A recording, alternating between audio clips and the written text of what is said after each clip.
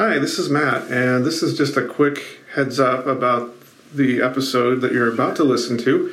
There are some adult themes and dialogue that may not be appropriate for everyone, so just a heads up about that, and of course it's totally up to you, but we wanted to give you that warning. Enjoy the episode.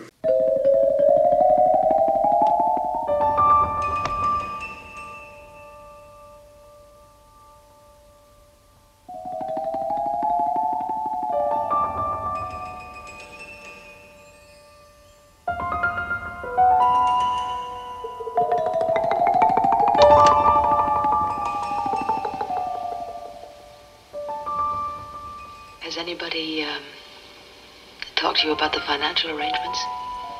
Well, it depends naturally on how long you want me for and what you want to do. I know you. It would be very nice. Well, I'd like to spend the evening with you if you'd like that. Have you ever been with a woman before? Paying her? Do you like it? I mean, I have a feeling that turns you on very particularly. What turns me on is because I have a good imagination and I like pleasing. Do you mind if I take my sweater off?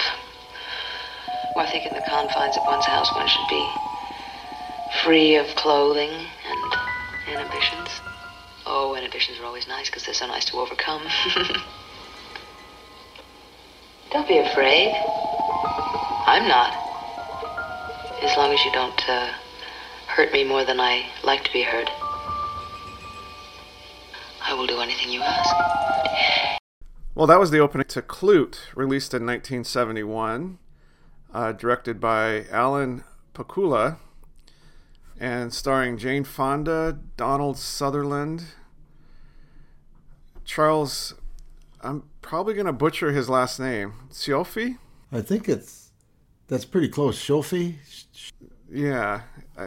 Well, if I got that wrong and anybody knows better, let me know. And then Roy Scheider as the pimp. Kind of a different role from his turn in Jaws. Yes. It was early in his career, too, so... And an uncredited and only a split second, but I found a YouTube video of it, appearance by Sylvester Stallone. I saw that in the write-ups I was doing, but I didn't see him in the film. Where is he? Yeah, if you blinked or looked away for a split second, you'd miss him. He's a dancer in one of the nightclubs, and he's in the background, and he's up on like the stage, and he's got his shirt off.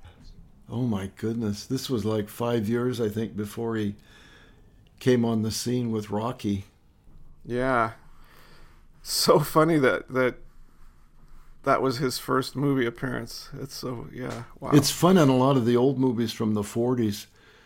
There'll be these really quick cameo roles that people show up in that later they're very popular. I think we did one recently, might have been from the 50s, where Audrey Hepburn was in it for it was that English film and she was in it for 12 seconds. Right, yeah. At the restaurant. I guess you have to start somewhere, huh? You try to work your way into the business, and that's probably what was happening there. Yeah. I don't have the production company or anything here, so maybe you could tell us about that. Well, it was put together by Alan Pakula, and it was distributed by Warner Brothers and released on June 25th, 1971. And it's been referred to as Mr. Pakula's first in his Paranoid trilogy. There was Klute, and then the Parallax View, and then All the President's Men in 1976. And I've got to say, of all the Paranoid movies I've ever seen, the Parallax View takes the winner. From 1974 with Warren Beatty and Paula Prentice. I left that film really, really depressed. Oh no! and frightened. It's Klute and All the President's Men are really well done dramas and mysteries and that sort of thing. But the Parallax View is so bleak. It really is. It's of the three. It's the one that I think is the most paranoid, and it's the one of the three that didn't get any Academy Award nominations. So I don't think people were thrilled by it. But it's in general, it's well done. A lot of it is shot in Seattle. I don't think I've ever seen that one, and now I'm not sure I want to after your description. That glowing description. But he was an excellent director. He did The Marathon Man with Dustin Hoffman, and Sir Laurence Olivier plays a mad Nazi dentist run amok. And then he also did The Star Chamber with Michael Douglas. Yeah, I have seen that one. And that's a pretty good one. I guess you could say that's a conspiracy theory film too. I would say so. Yeah. So that's kind of the background. It was a huge hit. I mean, it did extremely well in the box office. I don't have the numbers. And Jane Fonda won her first Academy Award for this one too. That's right. Yep. And then she did another one in 1978, Coming Home, where she won a second Oscar as Best Actress. I did want to mention that Alan Pakula also did a movie from 1997, The Devil's Own, with Brad Pitt and Harrison Ford. Yeah. Which is an excellent film, I think. That was his last movie. This is sort of an aside, but he was tragically killed in an auto accident in 1998. He was driving down the expressway in New York, I think on the Long Island Expressway or one of those, and a car in front of him tire threw up a pipe that went through the windshield of Pakula's car, and he was killed instantly at the age of 70. He was in Melville, New York. That reminds me of a time we were driving home from Seattle in my minivan at the time, and there was a big semi up in front of us, and it ran over it was about a foot and a half long, and it was one of those 4x4 posts, that you would use to put in a sign or something. Yes. And it bounced and flew, and I thought it was going to go through the windshield, and it could have killed somebody in the car if it had, but it got stuck in the air intake at the bottom of the front of the van. You know those little openings where the air flows through, and when I got home, it was still there, and I had to really work to get it out. That was terrifying. Those are very common, and I was surprised that this was so tragic for him because he had such an excellent career. And he would have been making many more films, I'm sure. So he also did The Presumed Innocent with Harrison Ford, right? Yes, he did. That's the one where I ruined the plot. Every time I laugh so hard every time that movie comes up, because I remember Tin and I wanted to go see that, and the very first thing out of your mouth without even a split second hesitation was, "Oh, that's a really great movie. The did it." Yeah. I remember that like it was yesterday. I learned my lesson. After that, I've never done that. But yes, he did that.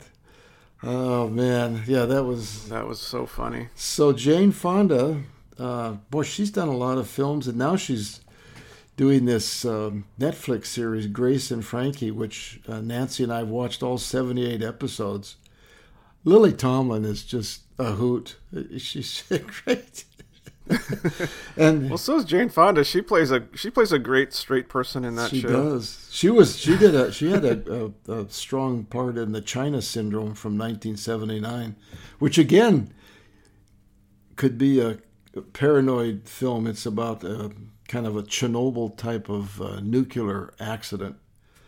Yeah. Well, and I also love how active she is with social justice issues too. She'll go to a protest just with the intention of being arrested, so that they can have photos of her being arrested. She did that recently with Sam Waterston. They were both arrested in the Capitol. She still has the legacy of her involvement in the Vietnam period, which is, we could do an entire show on the pros and cons of that from the 70s. So, but anyway, Donald Sutherland. Well, we should probably introduce ourselves. Oh, yes. Maybe that's a good 10 idea. 10 minutes into the show. That's a real good lead-in. Yeah, we sort of forget sometimes. Good catch. Yeah, well, Thanks for listening, everybody. You're actually listening to Classic Movie Reviews, and you can find us on the internet at classicmoviereviews.net, and on Patreon, just go to patreon.com/classicmoviereviews. And I'm Matt Johnson, and I'm recording in North Bend, which is a little town nestled at the foot of the Cascade Mountains, where we're having really hot, sunny weather right now, and we really need some rain, which is ironic to say because most of the year I'm wishing it was like this. And this is Bob Johnson in Los Angeles, welcoming everyone back to Classic Movie Reviews and our already started review of Klute from 1971, which is, to me, a color version of a film noir movie. And oh, totally. As I was watching it again, I thought, the story actually, this plot is pretty simple and straightforward, unlike some of the 1940s film noir movies, which are so convoluted.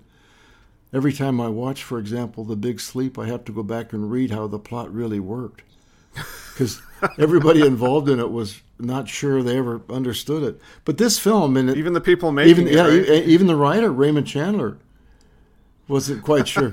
But this one, at least, it's got a pretty simple story. It's well done, and the character development is excellent. But it was really about the atmosphere and building up the mood, and the in-depth presentation of Bree Daniels' character, Jane Fonda's character. Yeah, I loved her portrayal of Bree Daniels, and it was interesting reading about her perception of this role, because she actually didn't really like this movie very much, and she didn't like how that character was presented, because I think she's pretty independent, like feminist, and this character is presented in a way that it's like, well, all you need to do is find a good shrink. I think this is a quote from Jane Fonda.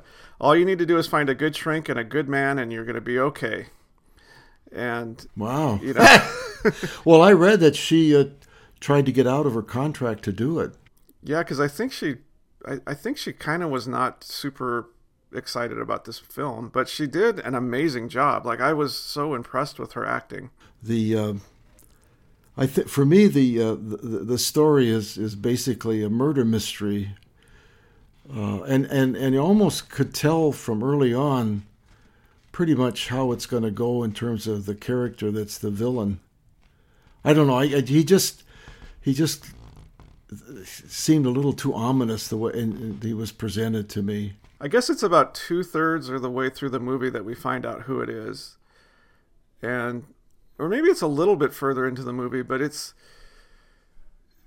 yeah, I thought the character was well portrayed in terms of how evil he was, and I think it's also a commentary on power and how people in power feel like they can do whatever they want. I agree. It's really different from some of the other films that came out in the 70s, 80s, and 90s, where in the last 2 minutes you discover who the villain is.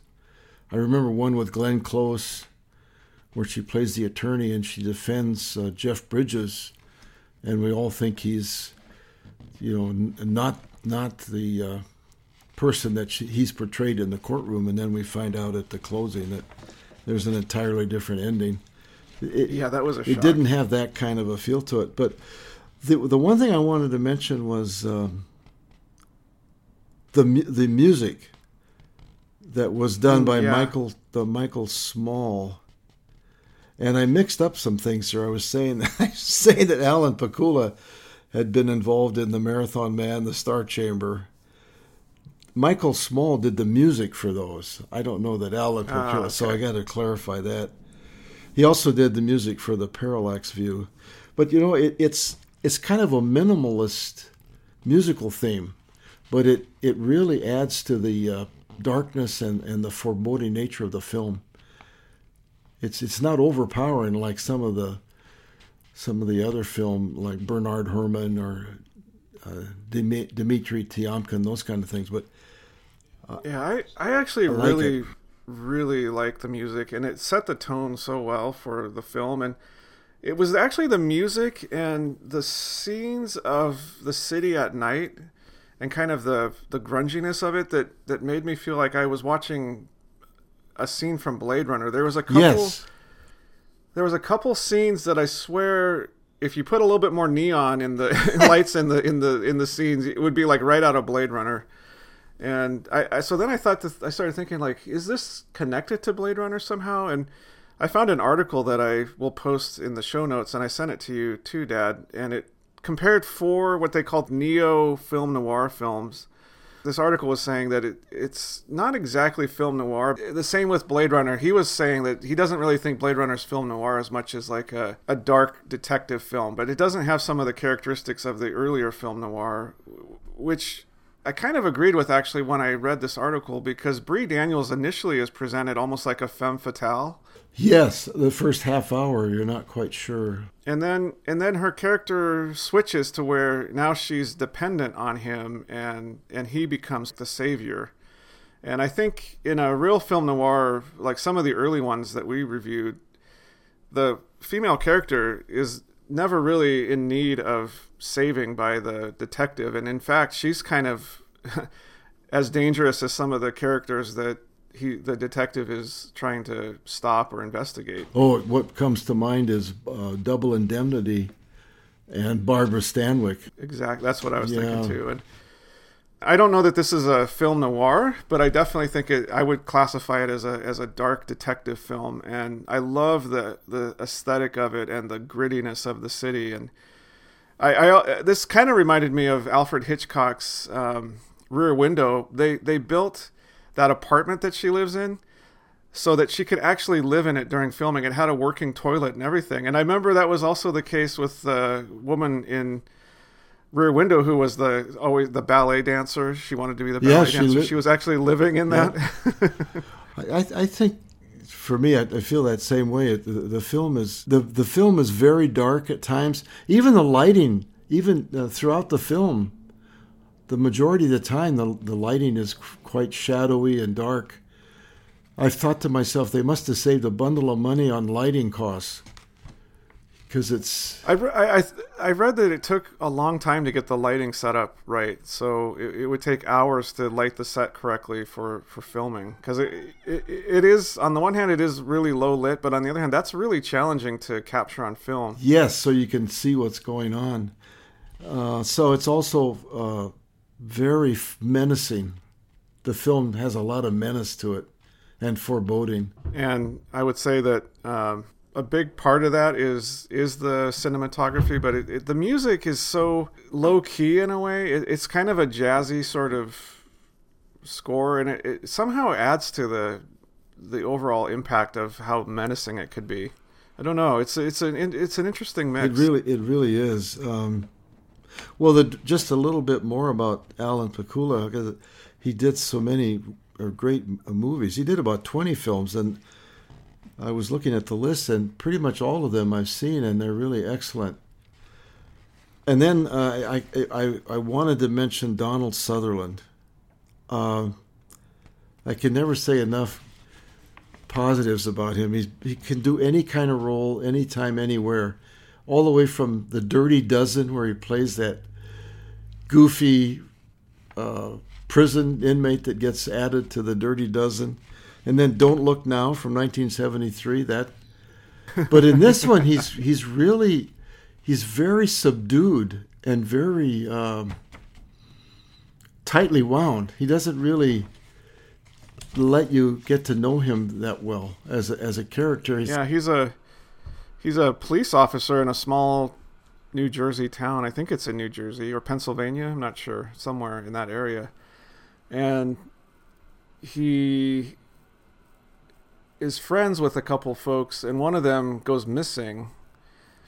And the other friend of his, who's played by, who's Peter Cable, played by Charles Cioffi, hire him to investigate what happened to their friend, who is Gruneman. I'm not sure what his first name is.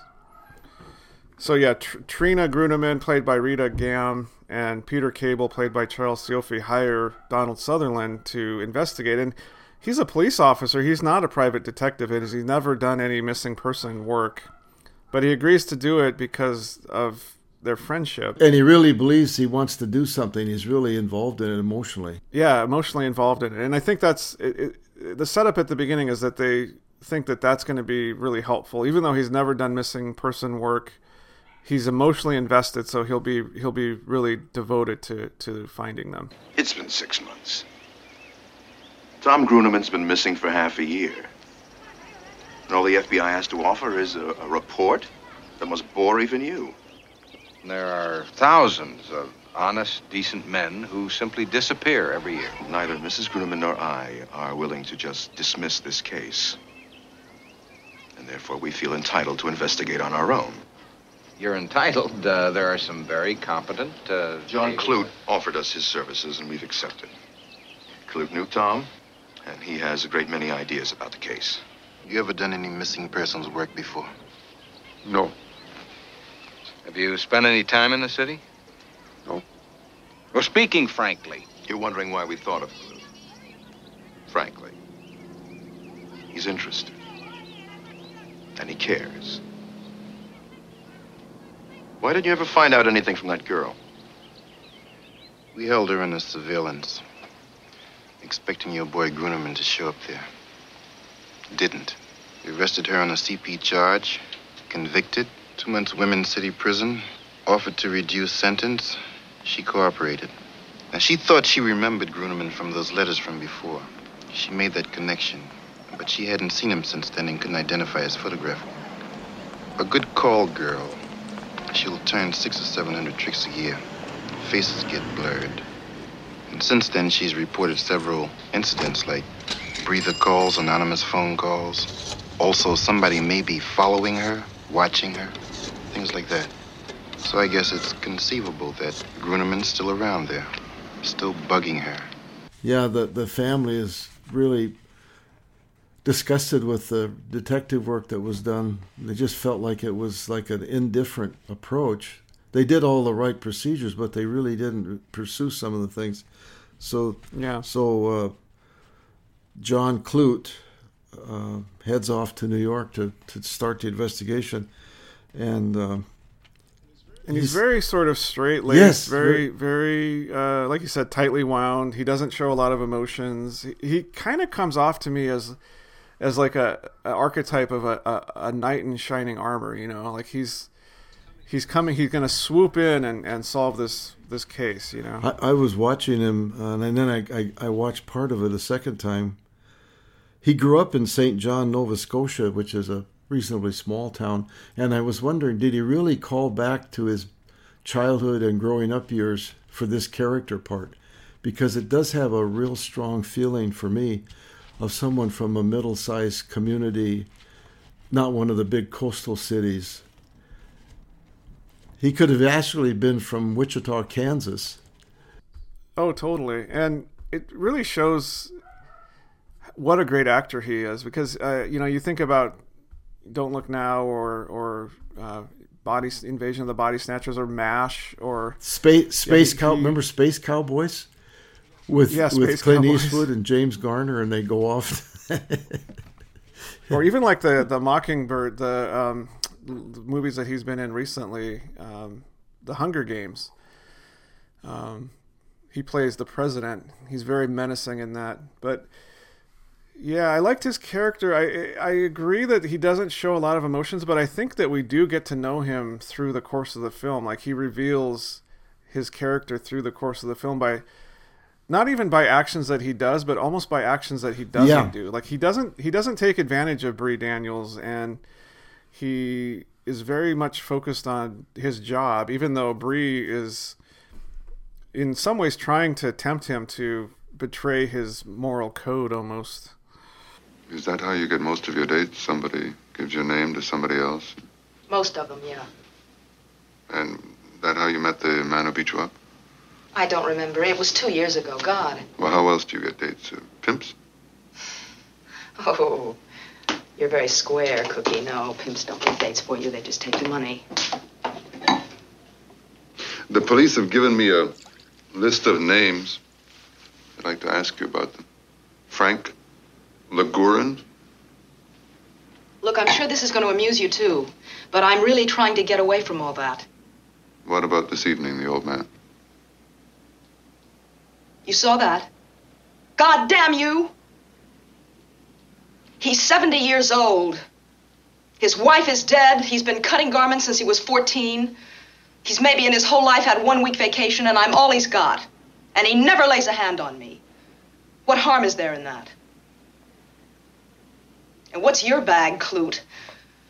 What do you like? You a talker? A button freak? You like to have your chest walked around with high-heeled shoes? Maybe you like to have us wash your tinkle? Okay. Or do you get it off wearing women's clothes? Goddamn hypocrite squares! Okay. Oh, I hope this isn't going to make my cold any worse. Now tell me about Frank Laguren. He was my old man. We broke up. When? When did you break up? About 8 months ago. Would you mind not doing that? What? Okay. Well, I thought I could trade you for those tapes.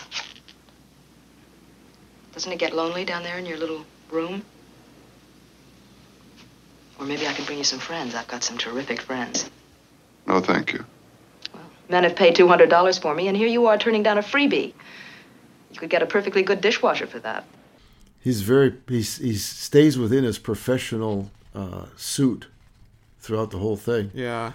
I'm amazed that he's been in the business almost 80 years. Oh my gosh. Let me see, 1963 to 2020. That's more like 60 years, yeah, yes, 60 years. I was thinking it's too early. You need more coffee. 80 years. He started when he was 4, but he's done 140 films, and he's appeared in everything. He was in the recent Ad Astra Brad Pitt movie. Oh, he was? Yeah, it's a good film. He plays a different part in that. So he really inhabits the John Clute character. But I think the standout performance, though, is definitely Jane Fonda. Yeah. And we really get to know her character. And what I liked was that we saw different aspects of her character. So she's a prostitute, and she's kind of a high-end prostitute who is trying to get out of the business, but she is sort of having a hard time with that. She really likes aspects of that work. She likes the control. So she's even seeing a psychiatrist, and she's got a great scene there where she talks about why she likes doing what she's doing. How are you today? I'm not going to be able to come back anymore. Oh, I'm sorry. Because I just can't afford it. Did I fail you, Bree? Well, I mean, I've been coming here all this time, and I've been paying you all this money, and why do I still want a trick? Why do I still walk by a phone and want to pick up the phone and call? Did you think I had some magic potion? You'd come in and tell me what your problem was, and I would just take it away? What's the difference between going out on a call as a model or as an actress, as a call girl? You're successful as a call girl. You're not because successful. When you're a call girl, you control it. That's why. Because someone wants you. Not me. I mean, there are some Johns that I have regularly that want me, and that's terrific. But they want a woman. And I know I'm good. And I arrive at their hotel or their apartment. And they're usually nervous, which is fine because I'm not. I know what I'm doing. And for an hour, I'm the best actress in the world and the best fuck in the world. And why'd you say you're the best actress in the world at that time? Because it's an act. That's what's nice about it. You don't have to feel anything. You don't have to care about anything. You don't have to like anybody. You just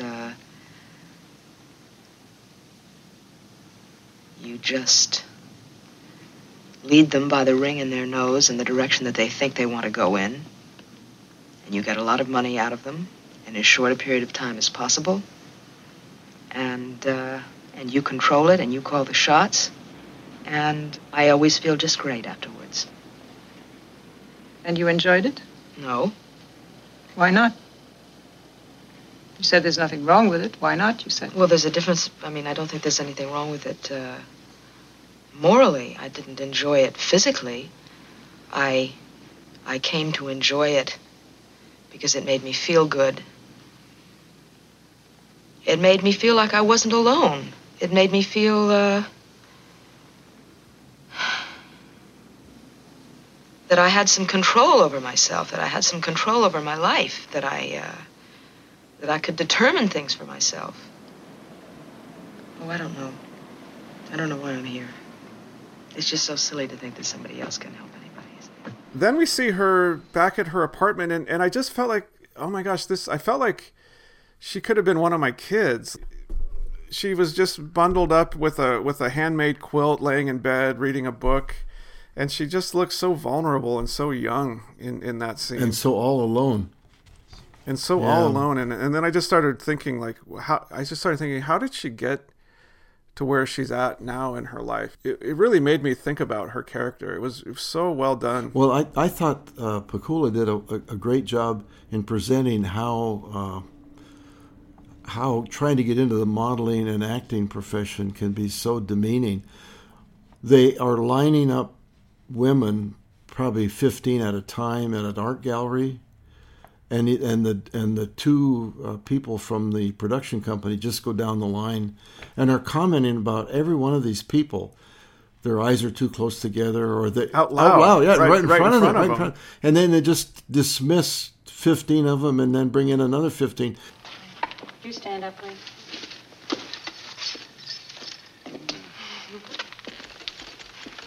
Hello. Hi.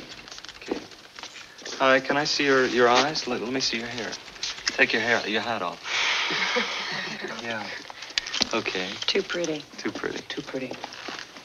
She's Now that's kind of the coloring. exotic. That's the coloring is great. Yeah, I don't know.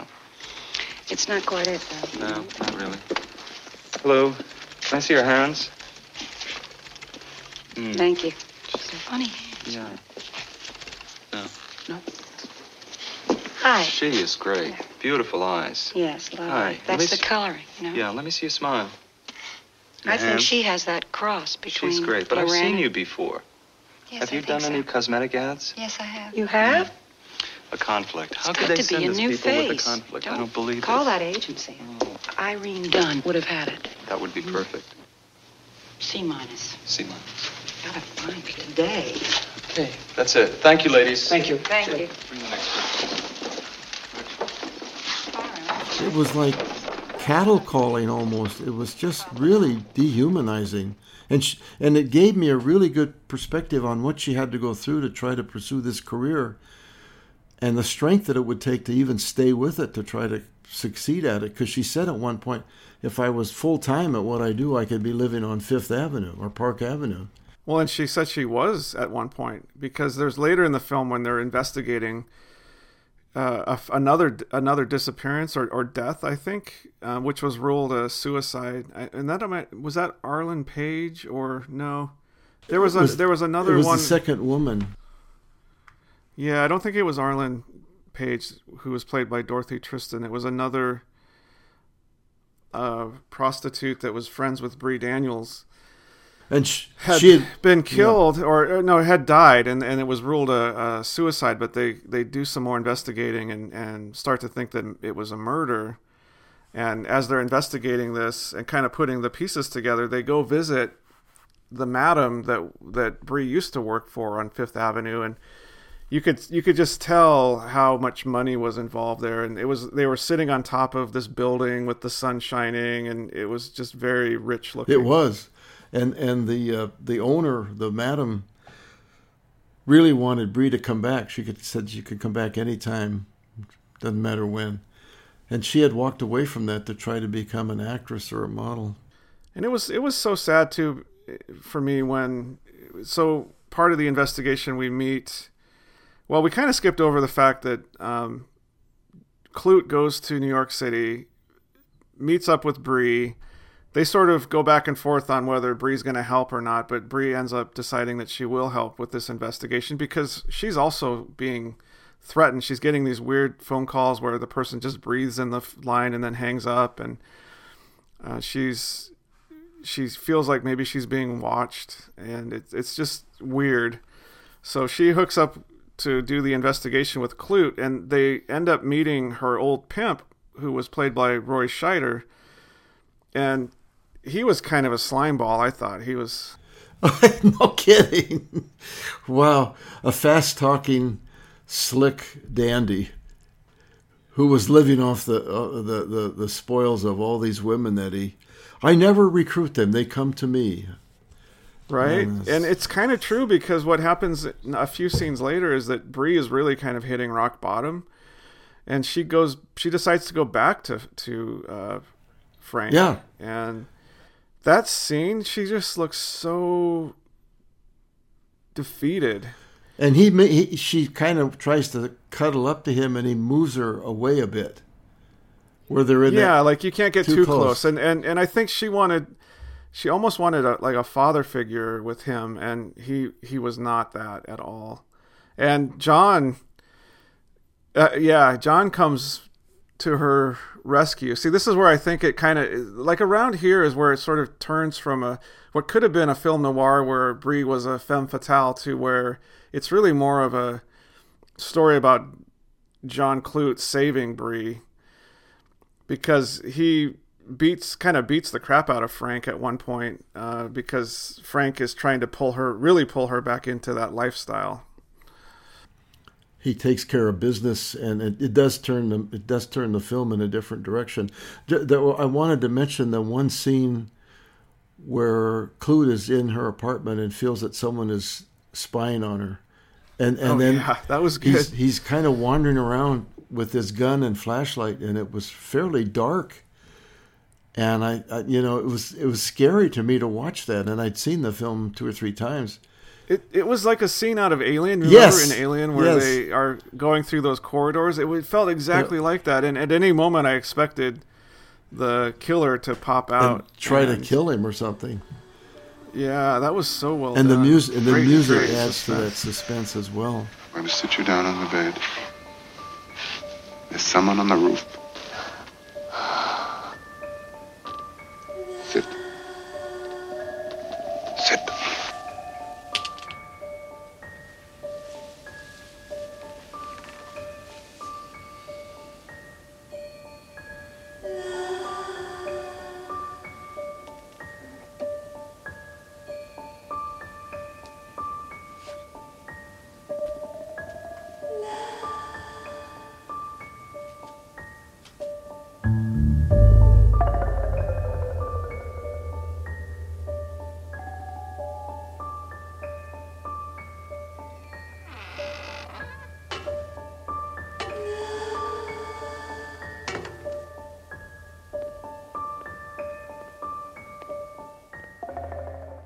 I also liked Clute's little apartment that he had in the basement of that building. It was one room. It looked like a storage locker room. And he says, you could have the bed. I'll use this thing. He pulls out from underneath it a trundle bed or something like that. Yeah, because after that scene where he's trying to find that whoever was spying on them, Bree's freaked out, so she wants to spend the night down in Clute's apartment, and it was like very awkward. It was awkward. And it looked like some kind of a jail cell. I don't think there was a window or anything there. Just like a pit. It was furnished about as well as a jail cell would be furnished, yeah. And he's fine. That's another touch of the small, middle-sized town kind of person. He's comfortable with that because that's what he has to have, and that's the kind of money he's got. And I remember one scene where he says, I'll pay you $100. I forget exactly what was going on, but he only had $100 to spend on this. And he said, that's all I've got. Do you remember that scene? I've lost the context of what the money was for. But somebody's trying to push him to get more money. And he said, I don't have any more. That's all I've got. He was trying to buy information, I think. And that was all the money that he had. And again, that's another feature of somebody that comes from that life. That's what it is. That's what I've got. So, gosh, I just think this movie reminds me of so many other movies, and I don't know if it's just because of the genre that it's in, or the cinematography, or the music, or what. But I it's all of the above. I could see this movie being somewhat influential to other movies that came later. Yeah, because this one is 1971, so a lot of these other films came, like Alien was, 79, and Blade Runner 1982. I think it was influential in that. And the script, what I forgot to mention earlier, the writing for this was so well done, and it gave the story, it told the story in a way that even I could follow it from beginning to end without any side trips, like some of the other films where they have subplots that you wander off into something that really doesn't add to the overall storyline. But this one is... No, it was very tight. It was very much everything in the film contributed to it. And it's not that everything contributed to solving the mystery necessarily, but it all contributed to building the mood and building the characters. And I actually particularly did like those scenes between Bree and her psychiatrist. And I read that the director wished that he had two cameras in those scenes, because he had one and he would switch back and forth between the two. Like, he'd film Jane Fonda doing her part, and then, when she was done, he would film the psychiatrist. And he said that actually the psychiatrist, the actress that played the psychiatrist, reactions to Bree's acting, to Jane Fonda's acting, were so much better when Jane Fonda was actually, doing her part. And I thought that was an interesting observation. But I did like that because it felt very real to me. It does. Like that did seem like a conversation that you would have in counseling. And I think that's got to be really difficult to write, so it doesn't come across as either too shallow or phony or fluffed up or stereotypical. Yeah. It's really an excellent movie. I remember when I first saw this film, it was at a drive-in theater in Denver. Oh, interesting. That's how that was the big way to go out for a night. And you were probably about a year old in the back seat of the car, asleep. Well, and drive-ins were great when you have little kids like that, because you can bring them with you. Yeah. And if they start crying, nobody cares. And you can kind of console them while you still watch the movie. Yeah. I don't know if you remember that or not. No, I really don't. So, too young. We had a couple of films where we went down a little bit on our rating scale, but I'm right back up at a 9 with this one. I could go to a 10 without a whole lot of trouble, but I'm going to settle on a 9, just because the 10 benchmarks that we have are, like Double Indemnity and Gentleman's Agreement.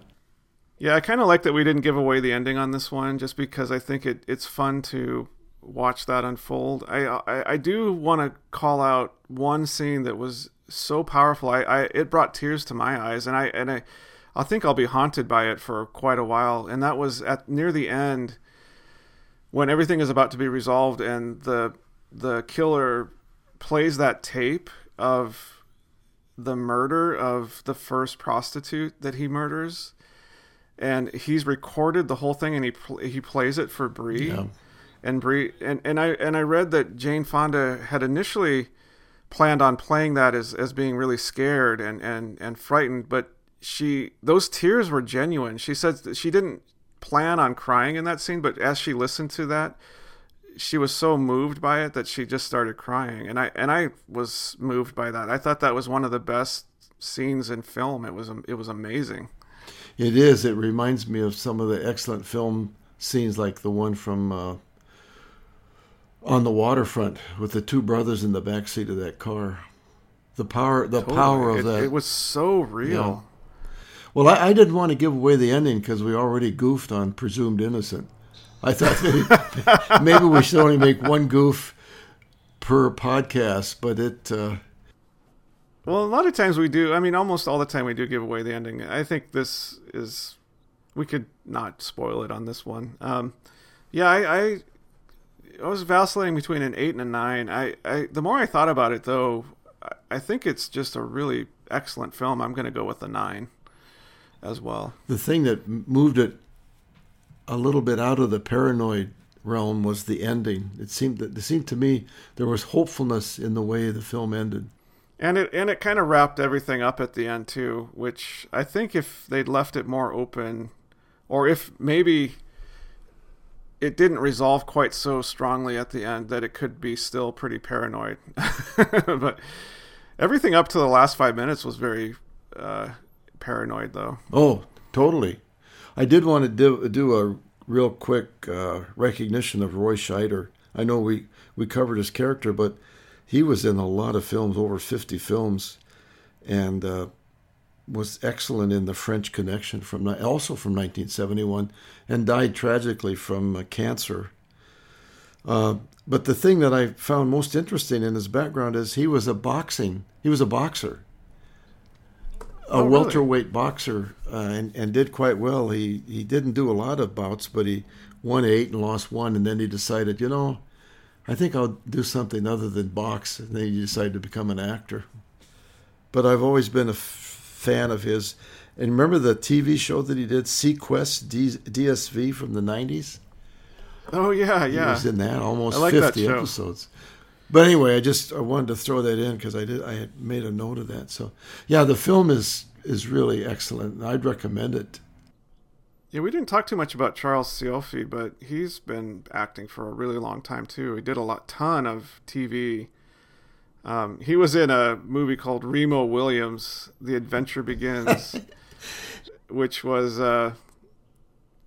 Fred Ward. Yeah, Fred Ward plays Remo Williams. Yes. He was in another one, a Tom Cruise movie, All the Right Moves from 1983, and he plays the character of Pop in that film. Yeah. He's the kind of... He's one of those actors... I was just going to say, he's the kind of actor you see him on the screen, you say, who is that?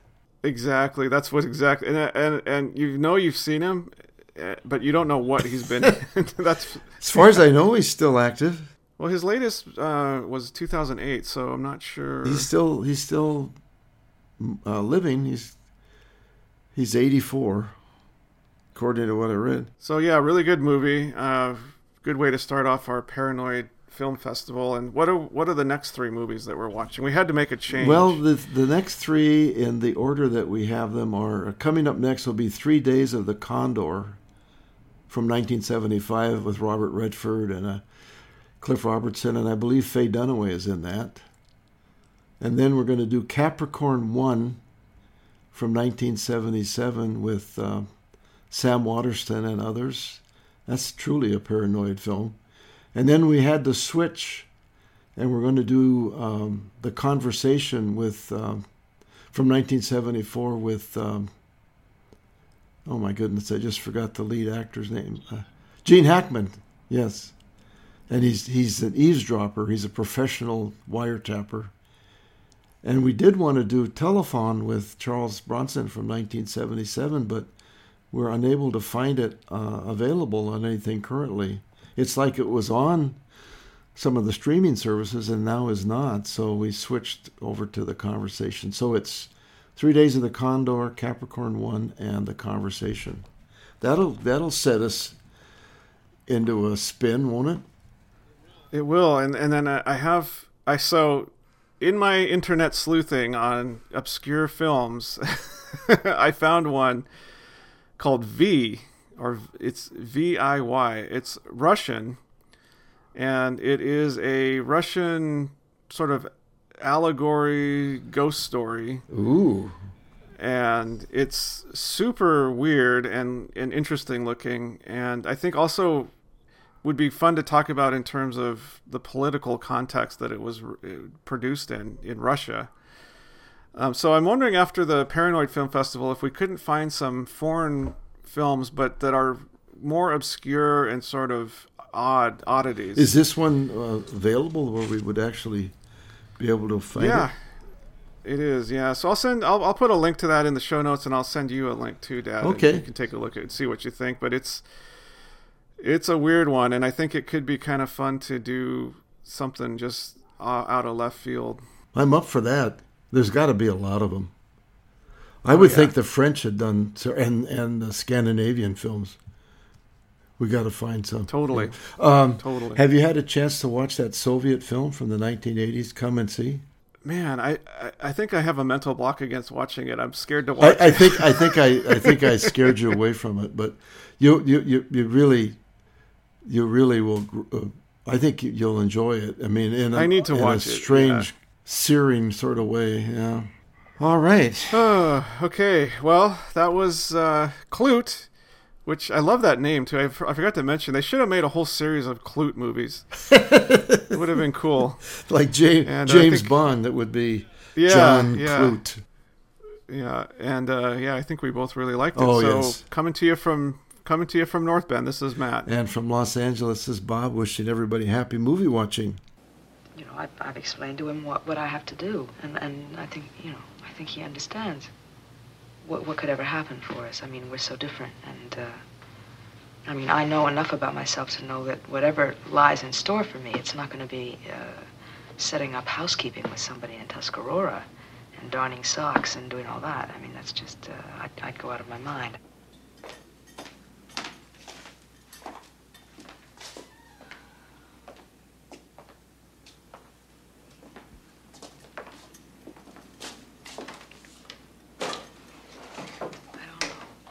I don't know how I feel about him. It's so hard for me to say it. God. What? To say what? I'm going to miss him.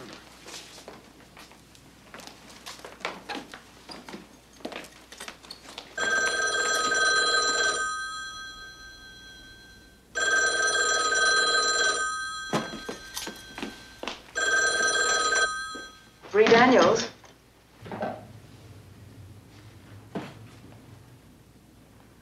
How is Roy?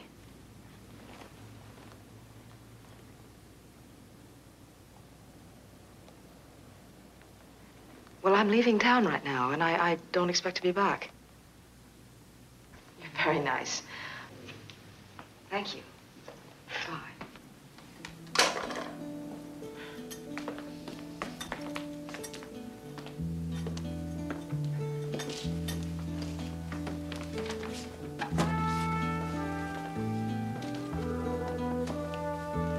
I have no idea what's going to happen. I can't stay in the city, you know? Maybe I'll come back. You'll probably see me next week.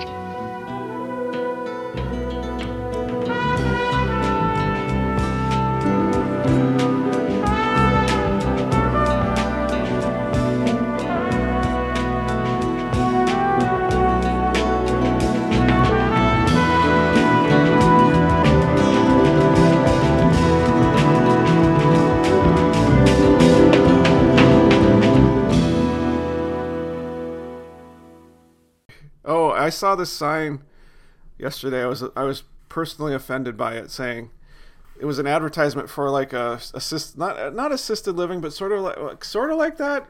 It's maybe a retirement home you could call it, but it was like 55 plus. Oh yeah, and I'm like, wait a minute, I think that's a little young. Have you received your AARP? Oh, I did, yeah. I signed up for that because of all the discounts. Well, there's discounts, plus they have a magazine it's a fun one to read. Yeah, I do like their magazine. And I got a cargo trunk organizer that I gave to Jaden. Oh, there you go. For free. It pays to get old. And then I told the kids that, and they said, well, you guys do look young for your age. Some of our friends' parents are your age, and they look a lot older. I'm like, oh, well, I'll take it. Yeah. Thanks. You see, a lot of times it's not so much that they look older, but they act older. Yeah, I have a friend, or sort of a friend. He's a photographer friend, and he loves to project the image of being like about 60, or he's my age. He just turned my age, but he's got this really long beard that's white, and he just constantly talks about himself as the old man. And I think there are just some people that they love that persona, even though if he shaved and got a haircut, he would look, 10 years younger at least. They revel in being an old fart. Yeah. God. Not me, man. I'm gonna stay young at heart till I'm laying on my deathbed. I feel the same way.